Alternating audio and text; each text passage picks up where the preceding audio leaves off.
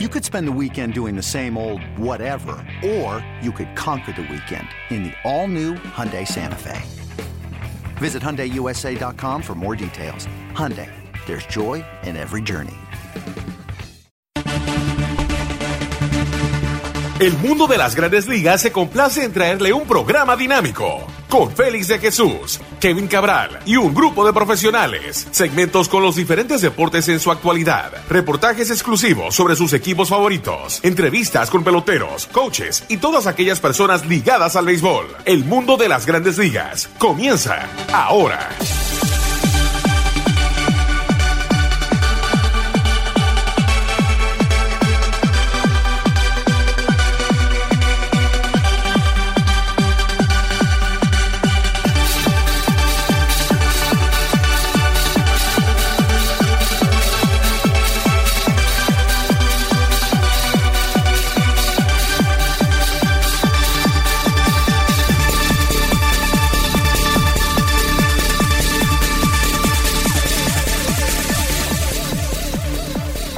Bienvenidos a otra emisión de su programa El Mundo de las Grandes Ligas por sus portales .com y lasmayores.com. Como siempre, nuestro Spread Kaplan, asistencia en MLBN. Aquí con ustedes, Kevin Cabral y un servidor Félix de Jesús con todo lo que está pasando en las Grandes Ligas. Y ya sí, tenemos movimientos en lo que se refiere a agentes libres. Ya los nombres grandes también han firmado. Todavía queda Trevor Bauer, pero hay fuertes rumores que pueda caer con el equipo de los Mets de Nueva York. Los angelinos también están interesados en sus servicios. Vamos a ver a dónde cae Trevor Bauer. Pero sí, varios movimientos. También vamos a tocar lo que son las ligas invernales. Ya se aproxima la Serie del Caribe que se va a celebrar en México. Y tenemos varias noticias de los participantes en la Serie del Caribe. Pero comenzamos con la bienvenida a Kevin Cabral. ¿Qué tal, Kevin? Muy buenas, Félix. Mi saludo cordial para ti, para todos los amigos que cada semana sintonizan o descargan, ¿verdad?, el podcast del Mundo de las Grandes Ligas. El podcast, claro, se puede sacar por Google Play, al igual que el Apple Store. Simplemente hay que poner el nombre El Mundo de las Grandes Ligas y ahí lo pueden bajar su aplicación. Kevin, mirando el nombre más grande, claro, JT Realmuto regresa a los Phillies de Filadelfia. Pero lo que es obvio es que estos jugadores, yo creo que comenzaron con una cifra en su cabeza, sus agentes, y simplemente los números así para largo término como que no han caído, ¿no? El Realmuto firma por, yo creo que una cantidad que los Phillies de Filadelfia no esperaban al comienzo de estas negociaciones. Bueno, en un momento se habló de que Realmuto aspiraba a un contrato de $200 millones. En esos casos nunca se mencionan los años, era 200 millones por qué tiempo. Él consiguió un acuerdo, según los reportes, de $115.5 millones por 5 temporadas. Estamos hablando de un salario promedio anual de 23. Y yo te voy a decir algo, creo que es buen dinero, es un excelente contrato para Realmuto, que ciertamente es, creo que lo podemos considerar el mejor catcher de la actualidad. Un buen jugador ofensivo en una posición tan crítica como la receptoría, que además pues ha tenido a lo largo de su carrera muy buena defensa en esa posición, todavía bastante atlético. Y me parece que para los Phillies, más que los 115 millones, lo cómodo, Félix, es que es un contrato de 5 años. Te digo cómodo porque estamos hablando de un jugador de 29 años en una posición tan exigente como la receptoría. Y tú pensar en un jugador de 29 de esa posición, firmarlo, qué sé yo, por 7, 8 años. A veces los equipos prefieren pagar un poco más anualmente y que el pacto sea más corto. Entonces me parece que aquí el equipo de los Phillies va a atrapar el prime, como decimos, el apogeo de la carrera de Realmuto, que se puede decir que comenzó por ahí por el 2017, 2018, claro, siempre y cuando se mantenga saludable, y después pues básicamente el compromiso va a terminar. Entonces, digamos que Realmuto no pudo quizá conseguir esos 200 millones que se dice que buscaba, pero si tú revisas la historia de los contratos de receptores, este es uno de los mejores en la historia. Por encima de ahí, solo el que firmó Joe Mauer con Minnesota hace alrededor de 10, 11 años, y uno que firmó Buster Posey con los Gigantes de San Francisco, el de Mauer por 184 millones, 8 años, Posey 167 por 9. O sea que la realidad es que está en un buen club, Real Muto, merecido porque de nuevo es el mejor catcher de la actualidad. Y creo que buen negocio para los Phillies que necesitaban, ¿verdad? Si están pensando en competir en el futuro inmediato, creo que era muy importante para ellos retener a Real Muto y mantener junto ese núcleo que uno vislumbra de Bryce Harper, Real Muto, Alec Bohm, el antesalista que fue uno de los principales novatos el año pasado, y quizá Rhys Hoskins, hablando del aspecto ofensivo. Y esto me pone a pensar, Kevin, antes de entrar con otras firmas, el caso de Aaron Judge, claro, terminó la universidad, no entra un poquito tarde a las grandes ligas, y me imagino que más o menos cuando le toque ser agente libre, que estos son los números que estamos buscando para Aaron Judge y ciertos jugadores que ya tienen sobre los 27 o 28 años, que sea más bien un contrato de 5 años o 6, lo máximo que pueden recibir estos jugadores, aunque sean todos estrellas. Mira, en la mayoría de los casos, Félix, eso me parece que es lo que va a dictar el mercado. Sobre todo, como tú dices, un jugador de la edad de Judge que antes de firmar, como tú dices, jugó en la NCAA con la Universidad de California State y ya pues estaba alrededor de los 20 años de edad cuando firmó. De hecho, tenía unos 21 años cuando firmó su contrato. Llegó a Grandes Ligas a los 24. Hoy en día tiene 28. Y va a jugar la temporada de 2021 casi completa con 29 años, porque el 26 de abril cumple 29. Y en el caso de Judge está el tema adicional de las lesiones. O sea, un jugador que perdió 50 juegos en 2018, 60 en 2019 y 32 de un calendario de 60 en el 2020.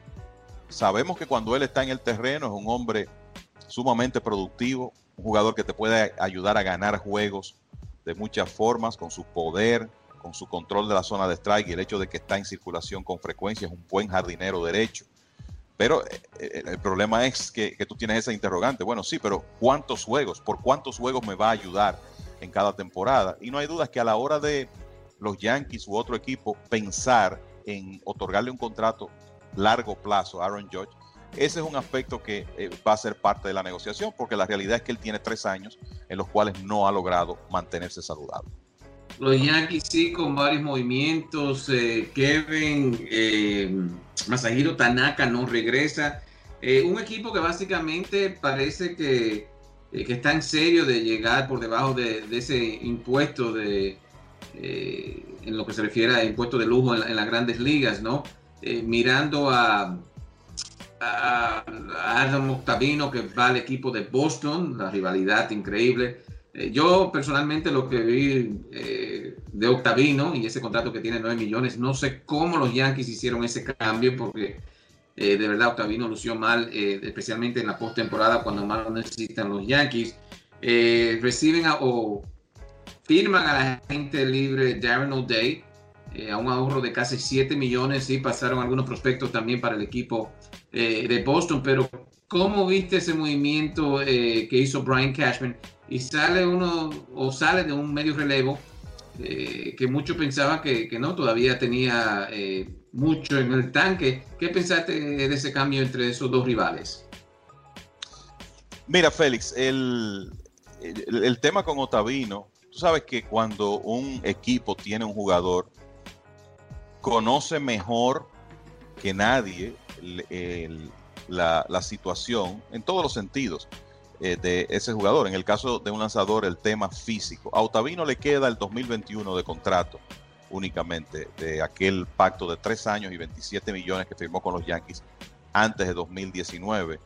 En el 2019 obviamente fue excelente, pero el año pasado tuvo problemas en la postemporada, pero si tú revisas, un promedio de carreras limpias de casi 6 en la serie regular.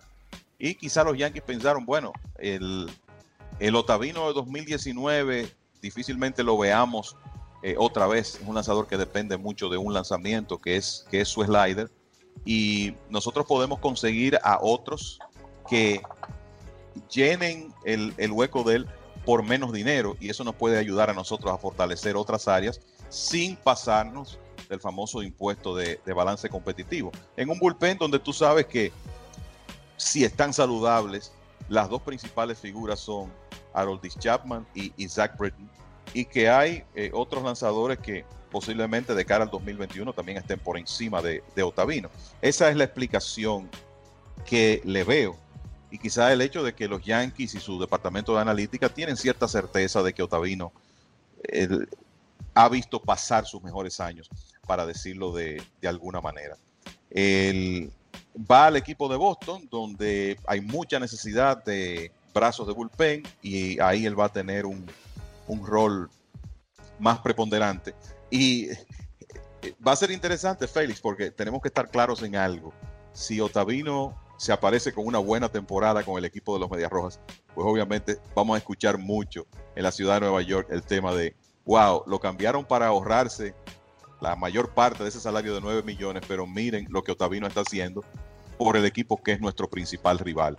No quizá en este momento, porque vamos a decir que ahora mismo los Medias Rojas no son la competencia principal de los Yankees en esa división, pero es el equipo con el cual los Yankees han tenido esa rivalidad tan encarnizada en los últimos 20 o 30 años. Y de hecho, se puede decir que desde la época del cambio de Babe Ruth. No lo dudo que Ottavino tenga éxito con Boston, porque de verdad lo vi pésimo tal vez, pero hemos visto también jugadores como Tommy Kahnle que han sufrido un año y después mejoran con el mismo equipo de los Yankees. Y también queda la posibilidad que si Ottavino tiene más o menos una temporada bien con Boston, puede ser cambiado si el equipo de Boston no está compitiendo este año. Pero no para ahí el equipo de los Yankees.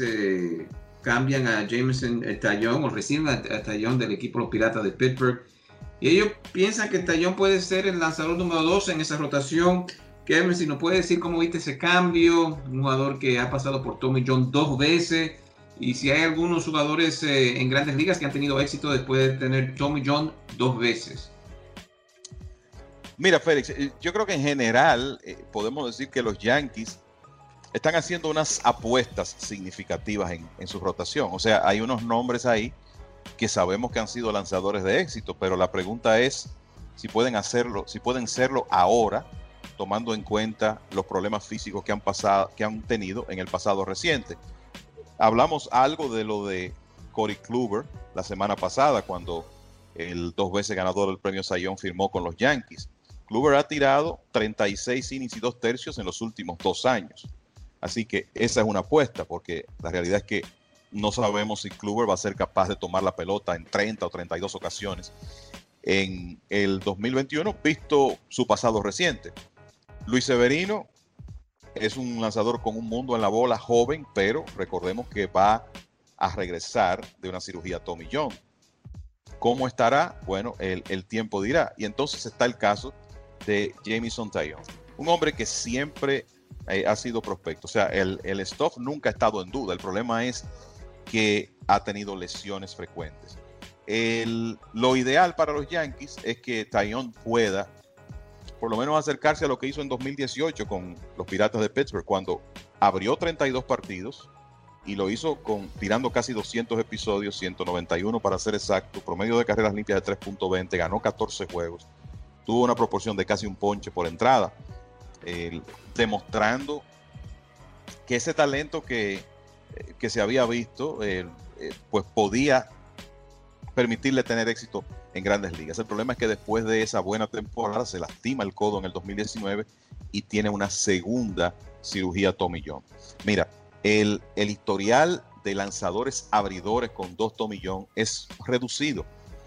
¿Qué caso puedo mencionarte? Bueno, otro lanzador que estuvo con los Yankees, Nathan Eovaldi, operado 2 veces de cirugía Tommy John, y si tú ves lo que ha ocurrido con él, tuvo un momento de brillo con Boston en el 2018 cuando los ayudó a ganar un campeonato, pero en la temporada siguiente, después de firmar un contrato de 4 años, estuvo lastimado gran parte de esa estación. Y entonces en el 2020 sí abrió 9 juegos, pero tiró 48 episodios apenas. Tú tienes otros casos de lanzadores que han tenido que hacer una transición al bullpen, como Darian Hudson, por ejemplo, que llegó a ganar 17 juegos con Arizona como abridor. Le hicieron 2 Tommy John y se convirtió en un buen relevista, el hombre que inclusive sacó el último out de la corona de los nacionales en 2019. Pero como que es más frecuente tú ver un lanzador que es sometido 2 veces a esa cirugía, que tenga éxito como relevista y no como abridor. Creo que los Yankees están apostando a su trabajo de investigación que han hecho sobre el estado físico de Taillon. Creo que eso es lo primero. Están apostando a que es un pitcher de 29 años, bastante joven todavía, y que en términos de, vamos a decir que es uno de esos casos, como dicen, de alto riesgo, pero alta recompensa. O sea, si él puede por lo menos acercarse a lo que hizo en el 2018, lo que le va a costar a los Yankees es 2.25 millones el año próximo. No se dieron ningún prospecto que iba a tener oportunidad con los Yankees en el futuro inmediato. Entonces creo que es un negocio que se entiende. Ahora, tú contar con un hombre con ese historial para que sea tu número 2, obviamente que acarrea riesgos. Y creo que los Yankees están tomando esta dirección, Félix, porque saben que, bueno, está Jordan Montgomery ahí, que también es un lanzador que fue sometido a una tomillón y regresó el año pasado. Pero los Yankees también están apostando a que hombres como David García, Michael King, Clark Schmidt, que son los prospectos de picheo principales de la organización, puedan llenar algunos huecos si todas esas apuestas que ellos están haciendo, no todas salen premiadas y alguno de esos lanzadores se lastima nuevamente. Hay algo interesante lo que había dicho Kevin ahí de posiblemente Taillon, si no da como abridor, relevista, sería alguien que puede llenar un hueco ahí, si es que ahora tiene la capacidad de lanzar 1 o 2 innings cada 5 días. En el caso del equipo de los Yankees, tú mencionaste, están apostando bastante. ¿Se puede dar el lujo el equipo de los Yankees, un equipo que se entiende tienen que ganar todos los años, o por lo menos buscan ganar todos los años en la Serie Mundial, y con lo que están pagando a Cole, a Stanton, se puede dar ese lujo el equipo de los Yankees y no buscar un lanzador número 2, por ejemplo un Bauer, y tratar de ganarlo todo este año? Bueno, yo creo que tú conoces mejor que nadie el mercado y las expectativas con el equipo de los Yankees, que son enormes, pero la realidad es que hoy en día en grandes ligas, aunque utilicemos otro término, de alguna manera, cuando ya tú tienes un par de años pasándote del monto tope de nómina, el impuesto de balance competitivo se convierte en una cifra tan grande que es como una especie de tope salarial, independientemente de los millones que tú tengas, porque al fin y al cabo los equipos son empresas que tienen un objetivo de ganar, pero también tienen otro de hacer dinero. Entonces creo que hacer ese equilibrio para una franquicia donde las expectativas son tan altas no es fácil, pero los Yankees tienen mucho dinero amarrado en unos cuantos jugadores, Stanton, Cole, vamos a comenzar con esos dos, además de los otros contratos grandes que tienen, y tienen que hacer estas cosas. Es como yo lo veo. Y vamos a decir que si entre Kluber, Severino y Taillon, 2 de esas apuestas, de esas 3, salen bien, pues los Yankees estarían en una buena posición para estar en los playoffs nuevamente el año próximo. El equipo de los Blue Jays de Toronto, definitivamente una artillería interesante en lo que se refiere a la alineación este año, con la adquisición de George Springer. Bradley parecía que iba al equipo, no es así. Bradley firma con el equipo de los Astros de Houston, pero entonces firman a Marcus Semien, un jugador que enseñó poder con el equipo de los Atléticos de Oakland. ¿Cómo viste ese movimiento de Toronto, y si Marcus puede llenar ahí un poquito el hueco que, bueno, no lo firmaron a Bradley, pero Bradley y Semien, si hay algo parecido, o simplemente Semien, otro toletero ahí que adquiere el equipo de Toronto? Yo creo que Semien encaja mejor en la realidad del equipo de Toronto, que ahora mismo tiene exceso de jardineros. O sea, tienen a Springer, tienen a Lourdes Gurriel Jr., que para mí es un jugador que está cerca de convertirse en un real estelar. Está Teóscar Hernández, está Randall Grichuk. Entonces, si tú le agregas a Brantley a ese grupo, evidentemente esa sobrepoblación de jardineros iba a traer como consecuencia que los Blue Jays tuvieran que hacer otro movimiento para prescindir de los servicios de uno de esos jugadores, hacer algún tipo de cambio. En el caso de Semien, es una pieza que encaja bien. Mira, los Blue Jays de Toronto le dieron permiso a Vladimir Guerrero Jr. para jugar en la Liga Dominicana con los Leones del Escogido. Y uno de los objetivos era hacer como una prueba más con él en tercera base, a pesar de que ya Guerrero Jr. había sido movido de posición el año pasado por el equipo de los Blue Jays.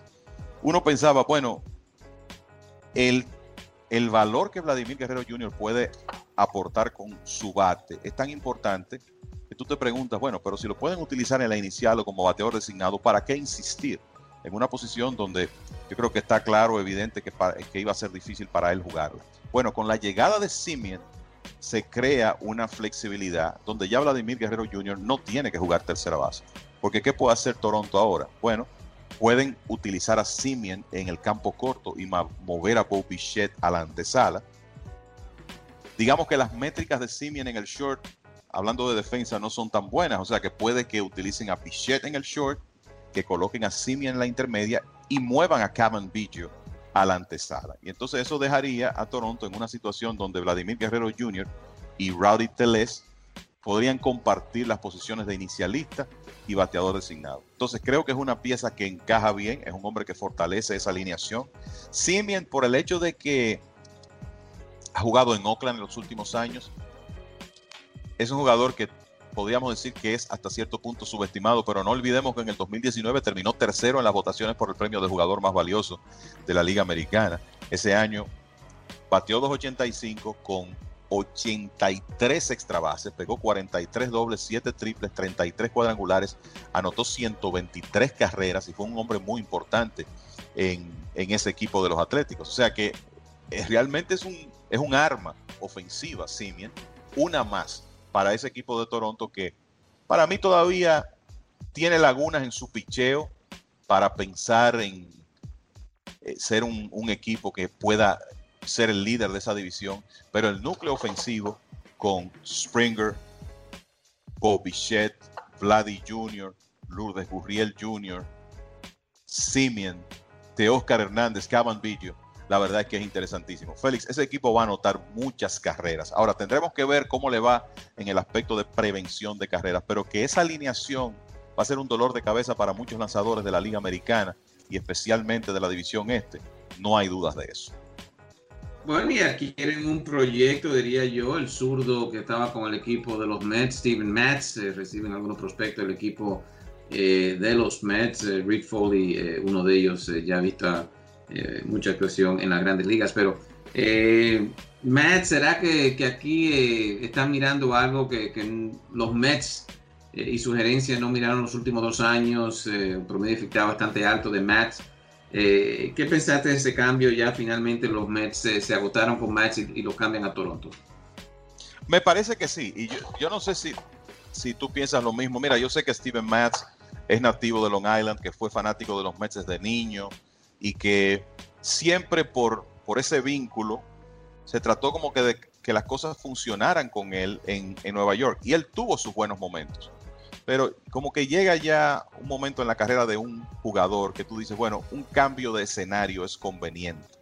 Y si el equipo de Toronto consigue de Steven Matz una actuación, digamos, como la que él tuvo en 2019, cuando ganó 11 juegos, tiró 160 episodios, y tuvo un promedio de carreras limpias de 4.21.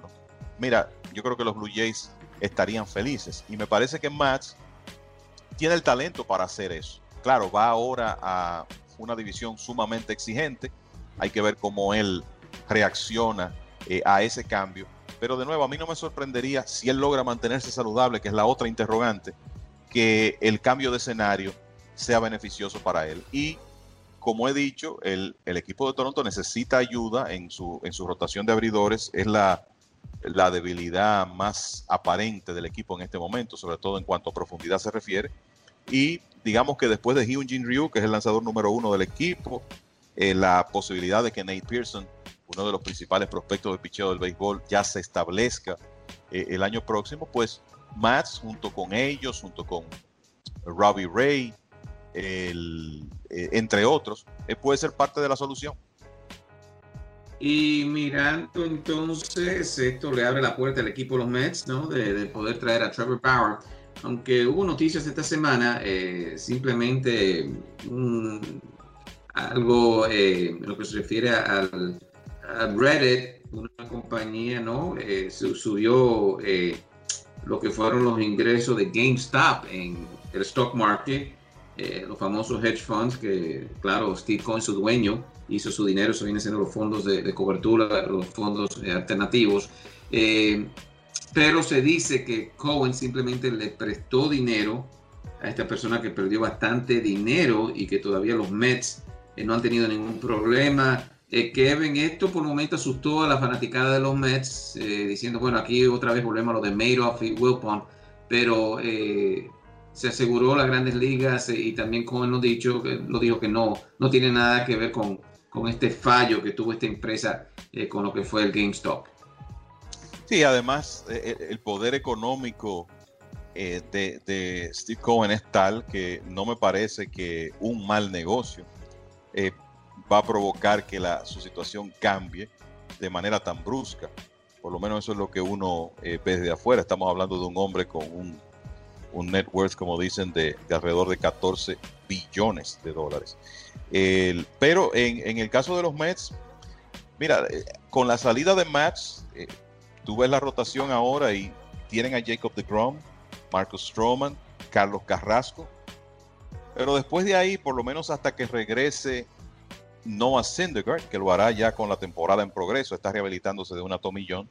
Tienen a David Peterson, que ciertamente lució bien el año pasado en su primera experiencia en Grandes Ligas, pero es un lanzador joven que, bueno, el único trabajo acumulado en Grandes Ligas es lo que hizo en el 2020 y creo que hay que verlo en una temporada de 162 partidos, a ver si él logra mantenerse consistente. Y después de ahí, bueno, está Joey Lucchesi, que llegó desde el equipo de los Padres de San Diego, y otros lanzadores jóvenes. Con eso te quiero decir que ahora mismo los Mets no tienen mucha profundidad detrás de su trío de abridores principales, sobre todo con el plan de que Seth Lugo regrese al bullpen. O sea que Trevor Bauer encajaría perfectamente en esa rotación, de eso no hay dudas. Y yo creo que si los Mets lo firman, eso no va a causar total sorpresa, porque en realidad lo que se espera es que la llegada de Cohen tenga un impacto grande en la forma como ese equipo invierte. Y yo creo que algo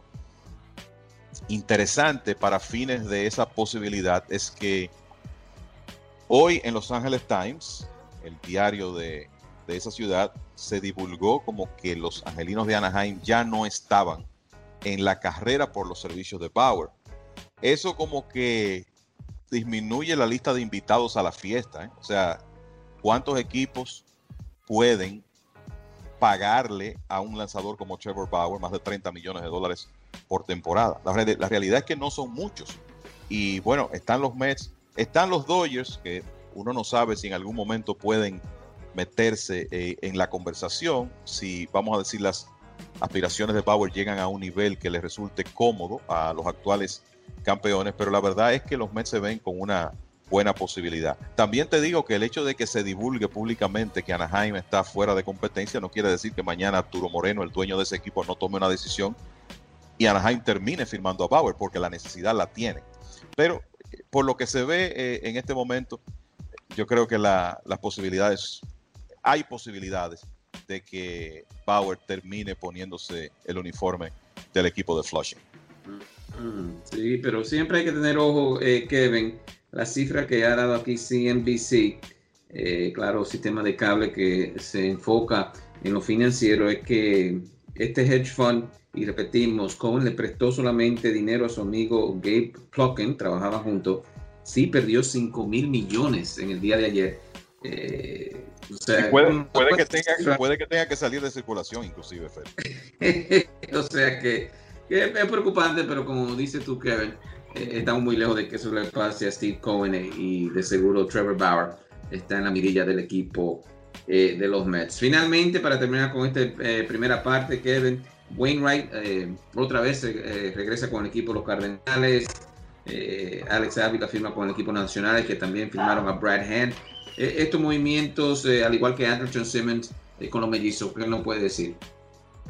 Bueno, lo de Wainwright a los Cardenales no es sorpresa. Yo creo que ya con Adam Wainwright hay una situación que está clara. Él va a lanzar con los Cardenales o se va a retirar, ¿verdad? Es tan sencillo como eso. Ahí es donde él se siente cómodo. Estamos hablando de un lanzador que ha tenido ingresos de más de $140 millones en su carrera.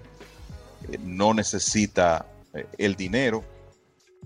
Es un hombre de 39 años de edad que, dicho sea de paso, ganó 14 juegos en el 2019 y tiró muy bien en el 2020. O sea, él todavía es un abridor competente, pero creo que él prefiere aceptar contratos de un año, salarios relativamente modestos para quedarse en San Luis. Y el día que los Cardenales decidan que él no encaja en el equipo, pienso que vamos a verlos retirándose.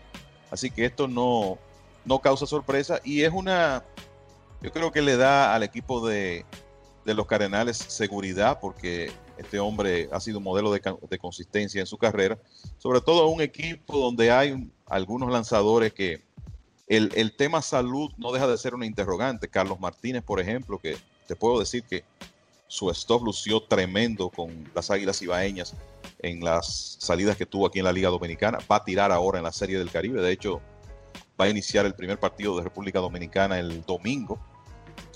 Y está en muy buenas condiciones físicas, pero Martínez tiene un historial de lesiones en los últimos años. Lo mismo se puede decir de un hombre como Alex Reyes. Entonces, Wainwright es un lanzador que es un modelo de consistencia y le da esa seguridad al equipo de los Cardenales. Me mencionaste a Andrelton Simmons a Minnesota. Bueno, los Mellizos fortalecen tremendamente su línea central, que de por sí es muy buena porque tienen a Byron Buxton, uno de los mejores jardineros centrales del béisbol. Ahora tienen a Andrelton Simmons, que es un torpedero sencillamente extraordinario a la defensa, un hombre que ha ganado 4 guantes de oro en relativamente poco tiempo. Y entonces, y mira que él no estuvo tan bien, si tú revisas las métricas del año pasado, no estuvo tan bien en el 2020 como en temporadas anteriores, pero yo creo que eso es un asunto momentáneo y que él va a seguir siendo uno de los torpederos élite en el aspecto defensivo, por lo menos por unos años más. Y esto permite que Minnesota ruede a Jorge Polanco a la intermedia, que he pensado por el tiempo que lo he visto en la Liga Dominicana, que es su mejor posición a la defensa. Entonces creo que es un buen movimiento para el equipo de los Mellizos, sobre todo en el aspecto prevención de carreras. Van a tener una mucho mejor línea central con Simmons jugando en la posición 6. ¿Quién pensaba que un error así en la postemporada, la de Polanco, uno piensa, bueno, los Mellizos actuaron rapidito en conseguir a uno de los mejores en el caso de Simmons. Bueno, Kevin, vamos a tomar una pausa y al regreso entonces vamos a tocar lo que está súper caliente, que es la Serie del Caribe que se aproxima. Se va a jugar en México y ya tenemos los equipos que van a participar de los diferentes países. A la pausa, Brett, y ya regresamos con ustedes aquí en el mundo de las grandes ligas. Vive ahora, disfruta el momento. Vive ahora, siente, vive, bailalo. Rómbatelo.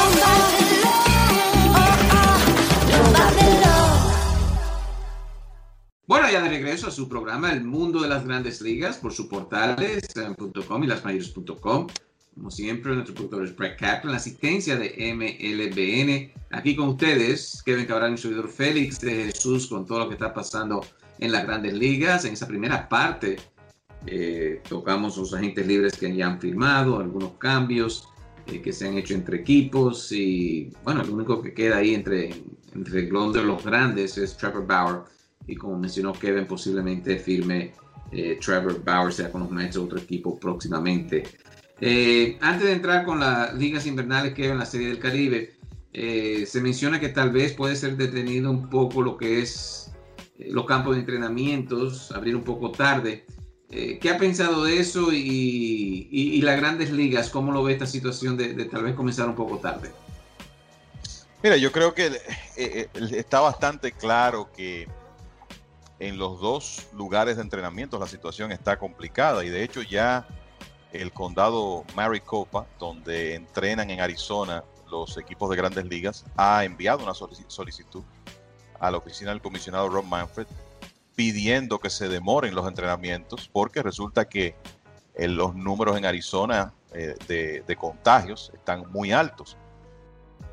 Entonces, yo creo que uno, viendo lo que ha ocurrido con el virus en estas últimas semanas, desde que se habló semanas atrás se hizo el anuncio de que el plan era iniciar los entrenamientos a tiempo y la temporada también. A mí me lució eso difícil de cumplirse. Es el deseo, yo creo, de todos, pero la realidad es diferente. Entonces, me parece que aquí vamos a ver una situación donde los entrenamientos van a comenzar con demora. Eso no quiere decir que no sería posible jugar una temporada de 162 partidos. Lo que creo es que lo que está en el ambiente ya es que los entrenamientos comiencen más tarde, la temporada regular también, pero que se extienda hasta noviembre. Claro, esto tiene que acordarse con los jugadores, cualquier cambio de fecha, cualquier situación con el calendario, pero me luce que lo más posible es que en alrededor de 3 semanas, cuando se supone que deben abrirse los campos de entrenamiento, eso no va a ocurrir y que será más adelante. Ya veremos lo que ocurre en los próximos días. Se nos quedó Kevin, claro, Masahiro Tanaka, una carrera, ¿no?, que nos llevó al equipo de los Yankees a la Serie Mundial.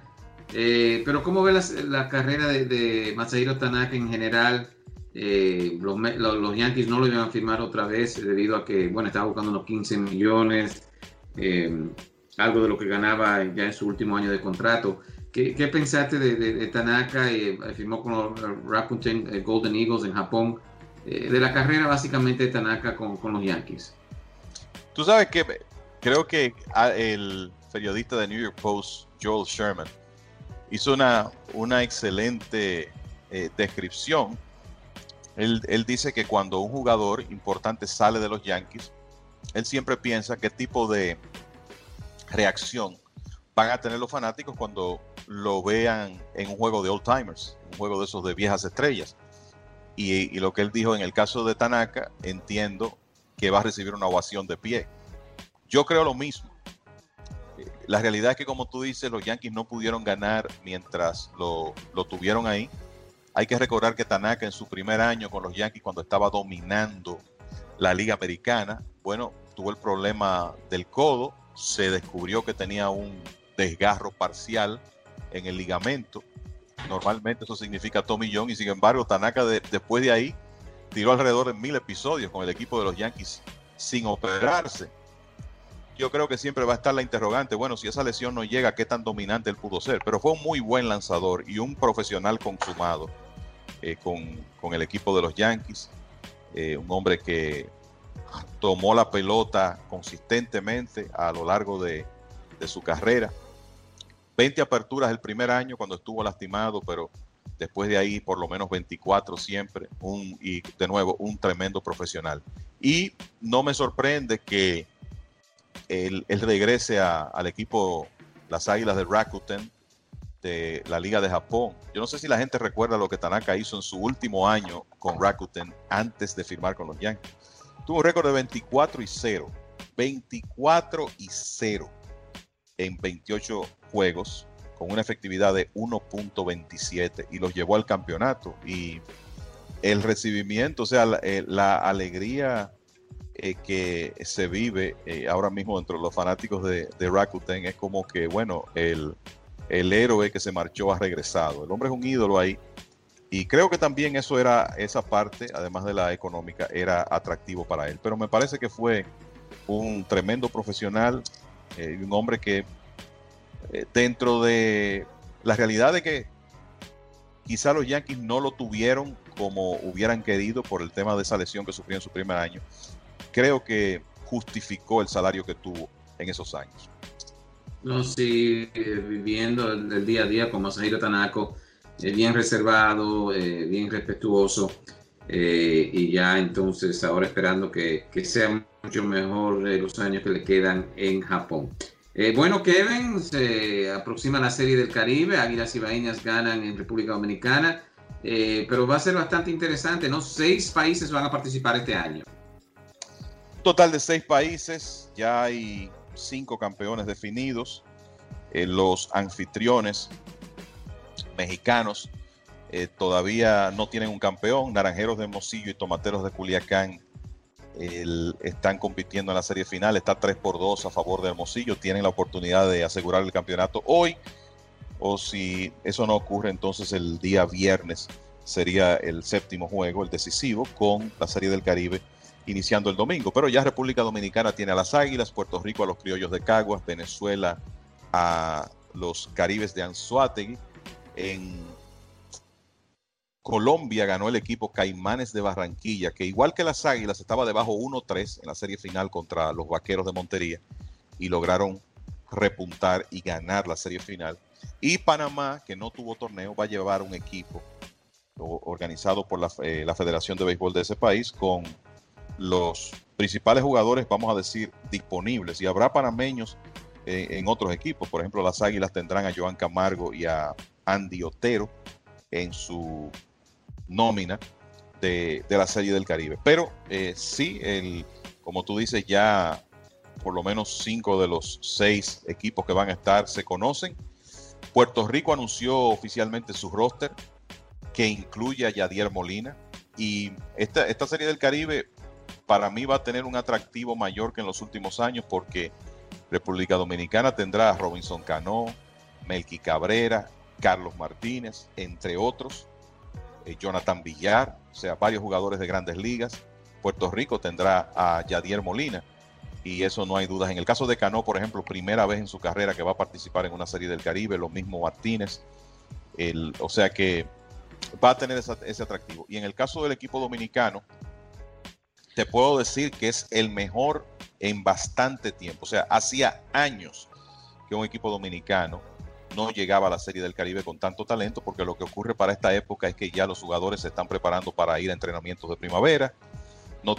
Algunos no tienen permiso para participar, otros deciden descansar para llegar frescos a los entrenamientos, pero con la incertidumbre que existe actualmente y el hecho de que la temporada pasada fue corta, el caso de Cano todos sabemos que es una situación especial porque no jugará en Grandes Ligas en el 2021, pues se han alineado una serie de cosas para que República Dominicana en realidad lleve un excelente equipo a Mazatlán. Es béisbol, hay que jugar los partidos, hay que ganarlos, pero yo creo que está bastante claro que en el papel, por lo menos, el equipo que llevará las Águilas será el que tiene más talento de los 6 que participarán en el Clásico.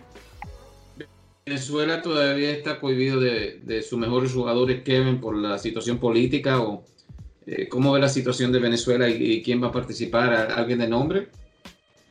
Mira, en el caso de los venezolanos, digamos que el torneo de este año fue mucho mejor en términos del talento que vio acción que el del año pasado. Pero, por ejemplo, los Caribes de Anzoátegui anunciaron sus refuerzos hoy y tú no te encuentras en ese grupo con jugadores de grandes ligas. Hay nombres ahí que son veteranos de la Liga de Venezuela, como Raúl Rivero, Williams Pérez, Pedro Rodríguez, Danry Vázquez. Está el pitcher zurdo Logan Darnell, que es un veterano de ligas invernales, además del núcleo del equipo de los Caribes, donde en realidad tampoco había jugadores de grandes ligas. O sea que esos big leaguers que normalmente en otra época veíamos en Venezuela, ya es menos frecuente que eso se produzca. Y en el caso de Puerto Rico ocurre lo mismo. Yadier Molina, que todavía es agente libre, él tuvo una temporada corta en el 2020 con los Cardenales, y es un jugador que le gusta representar a su país. Hemos visto cómo él disfruta el Clásico Mundial, pues decidió asistir a la Serie del Caribe, pero es algo en el caso de él, sobre todo considerando la posición que juega, muy inusual. Y resulta que él es, en realidad, a ese nivel, el único jugador que va a llevar esa selección de Puerto Rico. O sea, no te encuentras con nombres que se acerquen a él. Sí hay jugadores que han estado en otras series del Caribe, como Jonathan Morales, que es otro catcher, Bimael Machín, John Shui Fargas, que fue el jugador más valioso de la Liga de Puerto Rico este invierno. Está Jaren Durán, que es un prospecto de los Medias Rojas de Boston. Curiosamente, hay un lanzador de los Yankees dominicano que todavía no ha sido escogido en el sorteo de novatos para lanzar en la Liga Dominicana, que va a estar con Puerto Rico, que es Luis Medina. Tremendo talento, un brazo de 100 millas por hora, que ha mejorado su control últimamente. Él va a estar representando a Puerto Rico. Ya en el 2021, en este año, en el otoño de este año, deberá ser escogido en el sorteo de novatos de la Liga Dominicana, pero en este caso va a participar con Puerto Rico, que también llevarán algunos nombres familiares a la Serie del Caribe. Héctor Santiago, hablando de lanzadores, Héctor Santiago, Giovanni Soto, Fernando Cruz, Iván Maldonado, entre otros. Pero pensar en Big Leaguers como esos que lleva a República Dominicana, realmente no hay otro equipo que se va a dar ese lujo en esta Serie del Caribe. Entonces, Kevin, si cualquiera de los otros 5 equipos puede ganar este torneo, sería algo como la Cenicienta, una cosa que no era esperado. O sea, es tan grande el trabuco dominicano, por lo menos en el papel, que si gana uno de los otros 5 equipos sería algo increíble, algo histórico básicamente. Bueno, mira, es béisbol, Félix. Hay que recordar que tú tienes aquí en el formato que se está utilizando en Serie del Caribe desde hace unos años, tú juegas básicamente un todos contra todos de 5 días, 5 juegos. De ahí van a clasificar 4 que van a ir a 2 semifinales, y los 2 que ganen en las semifinales van a un partido final. O sea que tú tienes que ir a unos juegos de muerte súbita donde cualquier cosa puede pasar, porque es béisbol. Ahora, por eso te digo que no creo que sea una sorpresa legendaria si otro equipo gana, pero yo creo que la expectativa, cuando ya se anuncien los 6 equipos, creo que lo que verás es a todos los expertos dando a República Dominicana para ganar el clásico. Tú me dirás, bueno, pero eso le va a poner alguna presión adicional al equipo dominicano. Lo que ocurre es que ese es un equipo muy veterano, con muchos hombres de experiencia de playoff de todo tipo. O sea, cuando tú estás hablando de Cano, Melqui Cabrera, Jonathan Villar, Carlos Martínez, un veterano como Yuneski Maya, por ejemplo, que ha ganado 5 títulos en la Liga Dominicana. Joan Camargo, que es un jugador de Grandes Ligas, otro de Grandes Ligas que va a tener el equipo dominicano. Entonces, cuando tú ves esos nombres, tú dices, bueno, sí, el equipo va a salir como favorito, pero no creo que eso afecte mucho el desempeño de ese grupo en el terreno, porque hay mucha veteranía ahí. Va a ser interesante entonces, eso es a partir del próximo domingo, entonces, que comienza la Serie del Caribe. Bueno, Kevin, ¿algunos comentarios finales? Bueno, yo creo que básicamente es refrescante, ¿verdad?, tener tantos temas de Grandes Ligas que tratar. Vivimos un periodo muerto donde no se hicieron movimientos, pero como tú decías, las cosas se han activado últimamente. Ya los agentes libres más importantes, con excepción de Trevor Bauer, han firmado. Los Springer, Realmuto, LeMahieu, para mencionar 3. Y yo creo que lo que tenemos que ver ahora es cuál será el destino de la temporada. Hasta qué punto será posible que, sin muchos dolores de cabeza, jugadores y dueños se pongan de acuerdo sobre una serie de cosas que todavía están pendientes, Félix. Designado en la Liga Nacional, sí o no. Formato de playoff cambiará. Será un formato ampliado. Quizá no tan ampliado como el año pasado, pero habrá más equipos o volveremos a 10. ¿Cuándo comienzan los entrenamientos? ¿Cuándo comienza la temporada? O sea, hay una serie de interrogantes que yo creo que es importante que se comiencen a responder próximamente.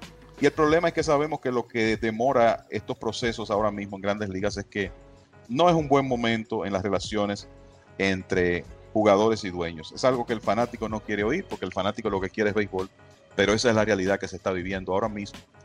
Y tendremos que esperar a ver cómo van evolucionando las cosas.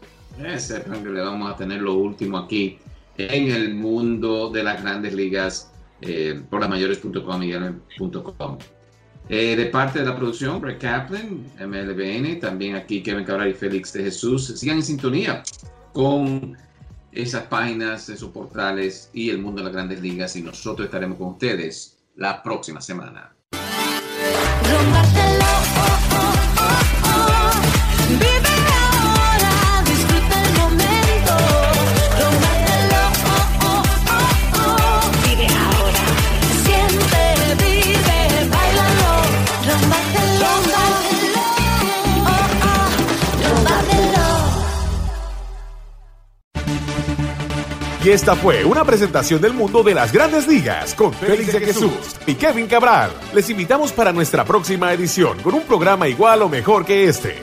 Muchas gracias por sintonizar el mundo de las grandes ligas.